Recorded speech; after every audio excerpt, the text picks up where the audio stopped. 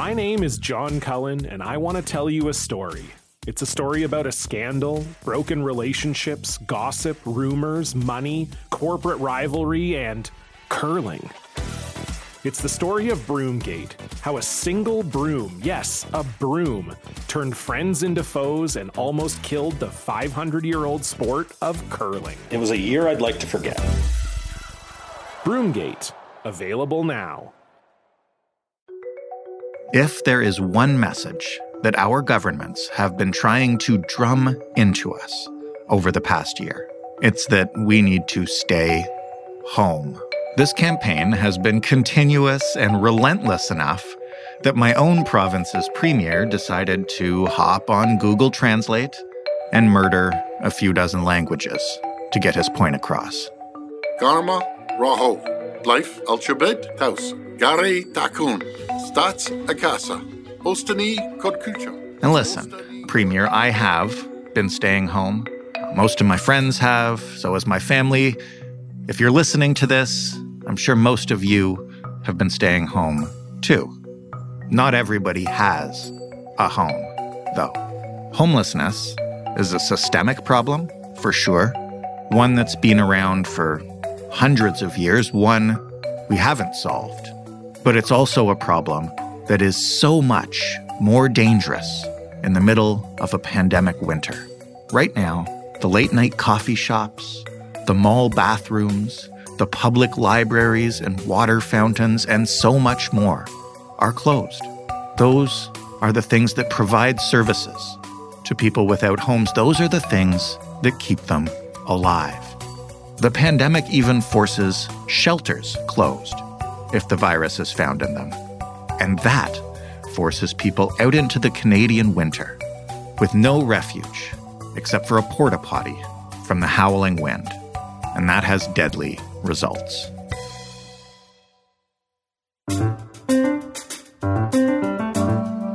I'm Jordan Heath Rawlings. This is The Big Story. Jake Kavunch is a reporter and writer based in Toronto who looked into exactly how deadly this winter can be for Vice. Hello, Jake. How are you? I'm doing well, thanks. I'm glad that you're looking at this topic. I know this is not a usual winter for people who live on the streets. Why don't you just start by telling me about the man who started this story for you? Who is Raphael Andre, and what happened to him? So I don't know much about Raphael. I have not been to the shelter where he stays. I have spoken to some people there, and the general sense that I got was that, and this happens with a lot of folks who pass away in the street, is that they're very caring, very helpful people. The communities that they are a part of, they love being a part of. And in this case, Mr. Andre was certainly a friend of the shelter, and the shelter was a friend of him. But because of the COVID-19 health order that was given for the shelter to shut down, he was forced to sleep outside instead of being able to stay indoors. Following the death of an Indigenous homeless man on the streets of Montreal, his body was found in a portable toilet just meters away from a shelter that had been forced to close its overnight services because of pandemic restrictions. And it's not uncommon to, many people I talk to who are harm reduction workers or otherwise work with homeless people. It's definitely not uncommon for homeless folks who are using drugs to go into a porta potty, because usually it is the only sort of private space that they have available to them, albeit it is not a healthy or safe place to be. Can you explain just a bit, maybe, about the circumstances surrounding his death before we move on to the bigger issue? You mentioned that, he was part of a shelter community, but he was not in the shelter. Why not, and how do those rules impact the shelter? Yeah, so essentially what happened was the shelter had an outbreak of COVID-19 in December, and so they were told that they could reopen at the beginning of the year, but they would not be able to stay open past 9:30. Presumably this is because people would, be sleeping indoors, spending more time indoors together. Maybe during the day, people are coming in and out, and there's less of a chance of a spread of the virus. That seems to be what the municipal health authority believes. So there was that 9:30 curfew. It should be noted that it's this 9:30 closing time is different than the provincial curfew that is currently being enforced in Quebec. And there has been calls to the Premier, François Legault, to give homeless people an exemption from this curfew. I don't know if that would have made a difference here, but I certainly think that some of the recent lockdown measures are certainly backfiring much more than they did during the first wave on people who are homeless or otherwise experiencing, some form of lack of shelter. Right. Well, as you mentioned, there's a pretty hard curfew in Quebec right now, and it does apply to homeless people as well. What are homeless people supposed to do in a curfew that orders them off the streets? So, from my understanding, the general message being sent by the Premier and by the police is that homeless people will be fine. They're not going to be ticketed, although we've seen some instances where homeless people have been ticketed. This happens all the time, even pre-COVID. Homeless people being ticketed for sleeping inside of bus shelters, or being ticketed for sleeping on the street corner. So it's not really a COVID specific thing, but certainly the only people that are probably going to be outside during a curfew are people who don't have a home to stay in. And so right now, François Legault, the Premier, has said that there is no exemptions.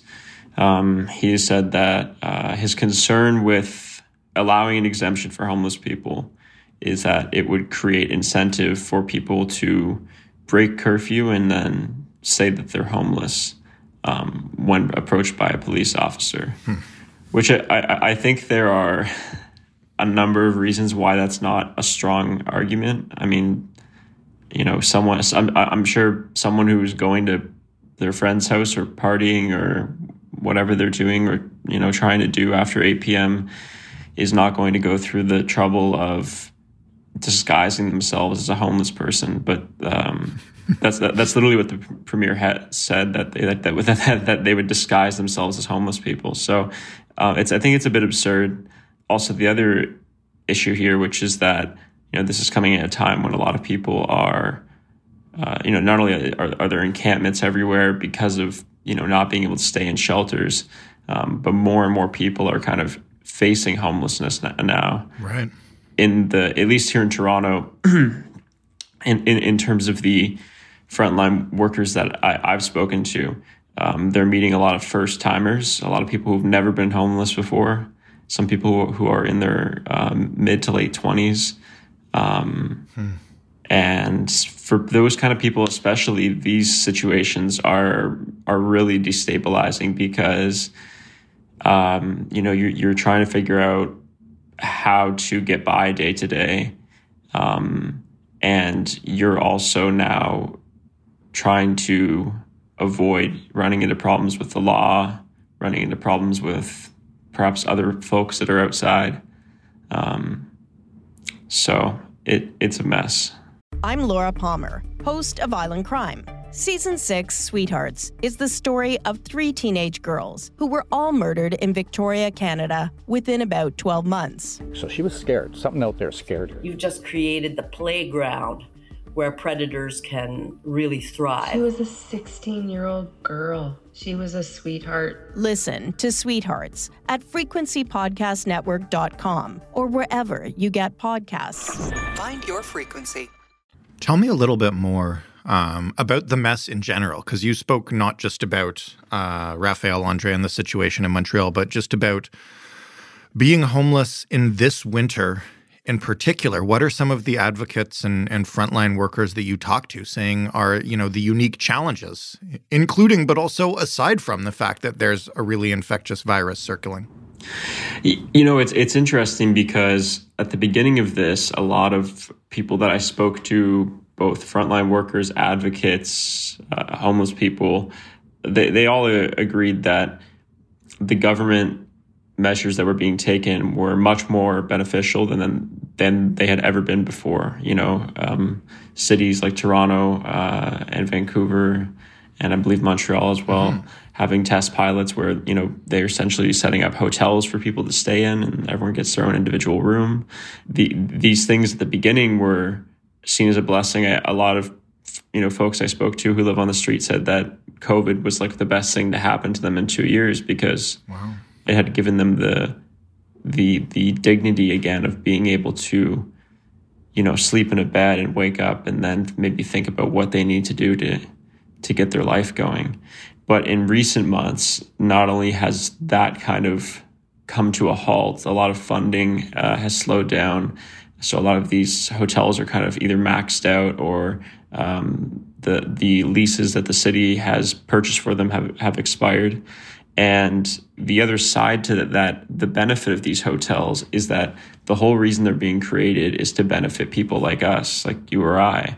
The only reason that homeless people are being maybe even paid attention to is because they pose a public health risk to other people who have houses. It's a bit of a strange situation where homeless people are caught in a world that's managing itself and trying to figure things out, and they're changing laws and saying you have to do this and we're going to put you here, and they're being told to do things and being told that they can't do certain things, and everyone else is also being told to do things and told that they can't do certain things. But the difference is that homeless people experience it constantly. They experience it all the time, and people who are housed, it's just like a minor inconvenience of you pass an encampment and maybe someone's shouting. The other thing that I definitely hear from, you can see this anecdotally in some of the columns that are published in some of the major newspapers. There's been a rise in NIMBYism. So a lot of people who are referred to as NIMBYs are typically people who might be supportive of something like turning a building into low-income housing units. But if the site that's chosen is in their neighborhood, they find it problematic. They protest. We've had a bunch of protests here in Toronto. The stigma and fear of homeless people has shown up in the last year. A lot of love and a lot of people coming out and support and doing things that are good and nice, but also a lot of fear. And the government action is sort of an example of that, things that could have been done decades ago, but are now only being done because people with money are afraid. What about just how the landscape of our cities and neighborhoods has changed in the past year? Since the last tough Canadian winter that some people had to spend on the streets. We're now under stay-at-home orders, and I'm imagining there are a ton of resources that used to just kind of casually exist that homeless people could take advantage of for help, and a lot of those are probably gone, no? Well, totally, and a lot of that has to do with just, I remember when the first lockdown happened, walking out into the streets and seeing nobody there but cops and homeless people. Right. So anyone who's relying on panhandling to get by, even simple things like public restrooms have been eliminated this entire time. Homeless people can't just stop into a McDonald's or a Tim Hortons or a Starbucks or some other place that, pretty much always has the restroom open to anybody. Most public toilets, like the city-run public toilets, almost all of them are closed except for the porta potties. I notice it when I go for runs or when I go on a hike down a trail. Like it's just so much more apparent that these simple things, these simple sort of basic necessities, have disappeared. Just as a personal example, every day coming back to my house, I walk through this alley, and this alley has this one big vent, and it comes out of this restaurant, and it's always blowing heat. And so I always usually turn my face the other way. But for the last year prior to COVID, there was always one man sitting there at night, and it was really sad. He would sit there with an umbrella in front of him, trying to reflect the heat back onto him. and I haven't seen him here the entire year because because the restaurant is not functioning. So the heat's not on. Yeah, the heat's not on. The homeless people look to businesses and the people that are more well off in the city for, to scrounge up basic necessities for comfort, for warmth, for, going to the bathroom, for medicinal supplies, for food, etc. And when everybody stays indoors, a lot of those things dry up. And so there's a lot of volunteerism, a big step up in volunteerism. A lot of people are volunteering their time to specifically go out and make sure that people have food and that they're taken care of. But it is sad to see that the scale of operations that are deployed by groups like Encampment Support Network here in Toronto is so much larger than anything that the city of Toronto or federal government or the provincial government offers. What else could be offered? And I mean, I guess it's one thing to talk about structural change and huge, large programs that could address some of this systemically, especially as in Toronto and other places, homelessness is on the rise. But, what could these governments do, city or provincial, right now? What do advocates want that would just help save lives like Raphael's as we try to get through the winter? I mean, the unfortunate thing about all of this is that it's hard to say what can be done because the things that are required here in order to really help people out would require radical change. And it doesn't seem like any level of government or politician is willing to do that. And I also understand why it's difficult to accomplish radical change to get the votes that you need. Just in the case of someone like Raphael, shelters should not be shut down. I understand that they are a potential for, the potential vector point for an outbreak. But again, the alternative is now that people are sleeping outdoors. And if you're going to shut down shelters, then make sure that, people are allowed to build sleeping pods for homeless people without having them torn down. That's the other thing too, where police are coming into a lot of these camps and tearing down their tents, tearing down, things that people have built. There's such a lack of empathy there for people who are really just trying to, go to sleep most of the time. In the most basic sense, returning the shelters to open status again. I really don't think those things should be shut down. I think that they are essential. Opening public toilets, there's no research showing that COVID-19 has ever spread from particles, flushed from a toilet.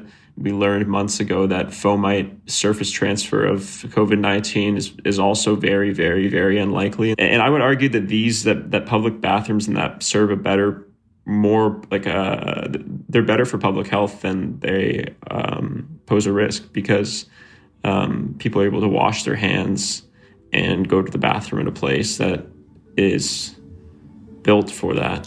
Jake, thank you so much for helping us understand what it's like out there on the streets this winter. Appreciate it. Anytime. Thank you for having me. That was Jake Kavanch, and that was The Big Story. You can find more big stories at thebigstorypodcast.ca. You can find us on Twitter at thebigstoryfpn. You can talk to us via email anytime, thebigstorypodcast, all one word, all lowercase, at rci.rogers.com. And we are in your podcast player on Apple and Google and Stitcher and Spotify. We're also on Amazon Music, just in case you wanted to listen to us there. Thanks for listening. I'm Jordan Heath Rawlings. We'll talk tomorrow.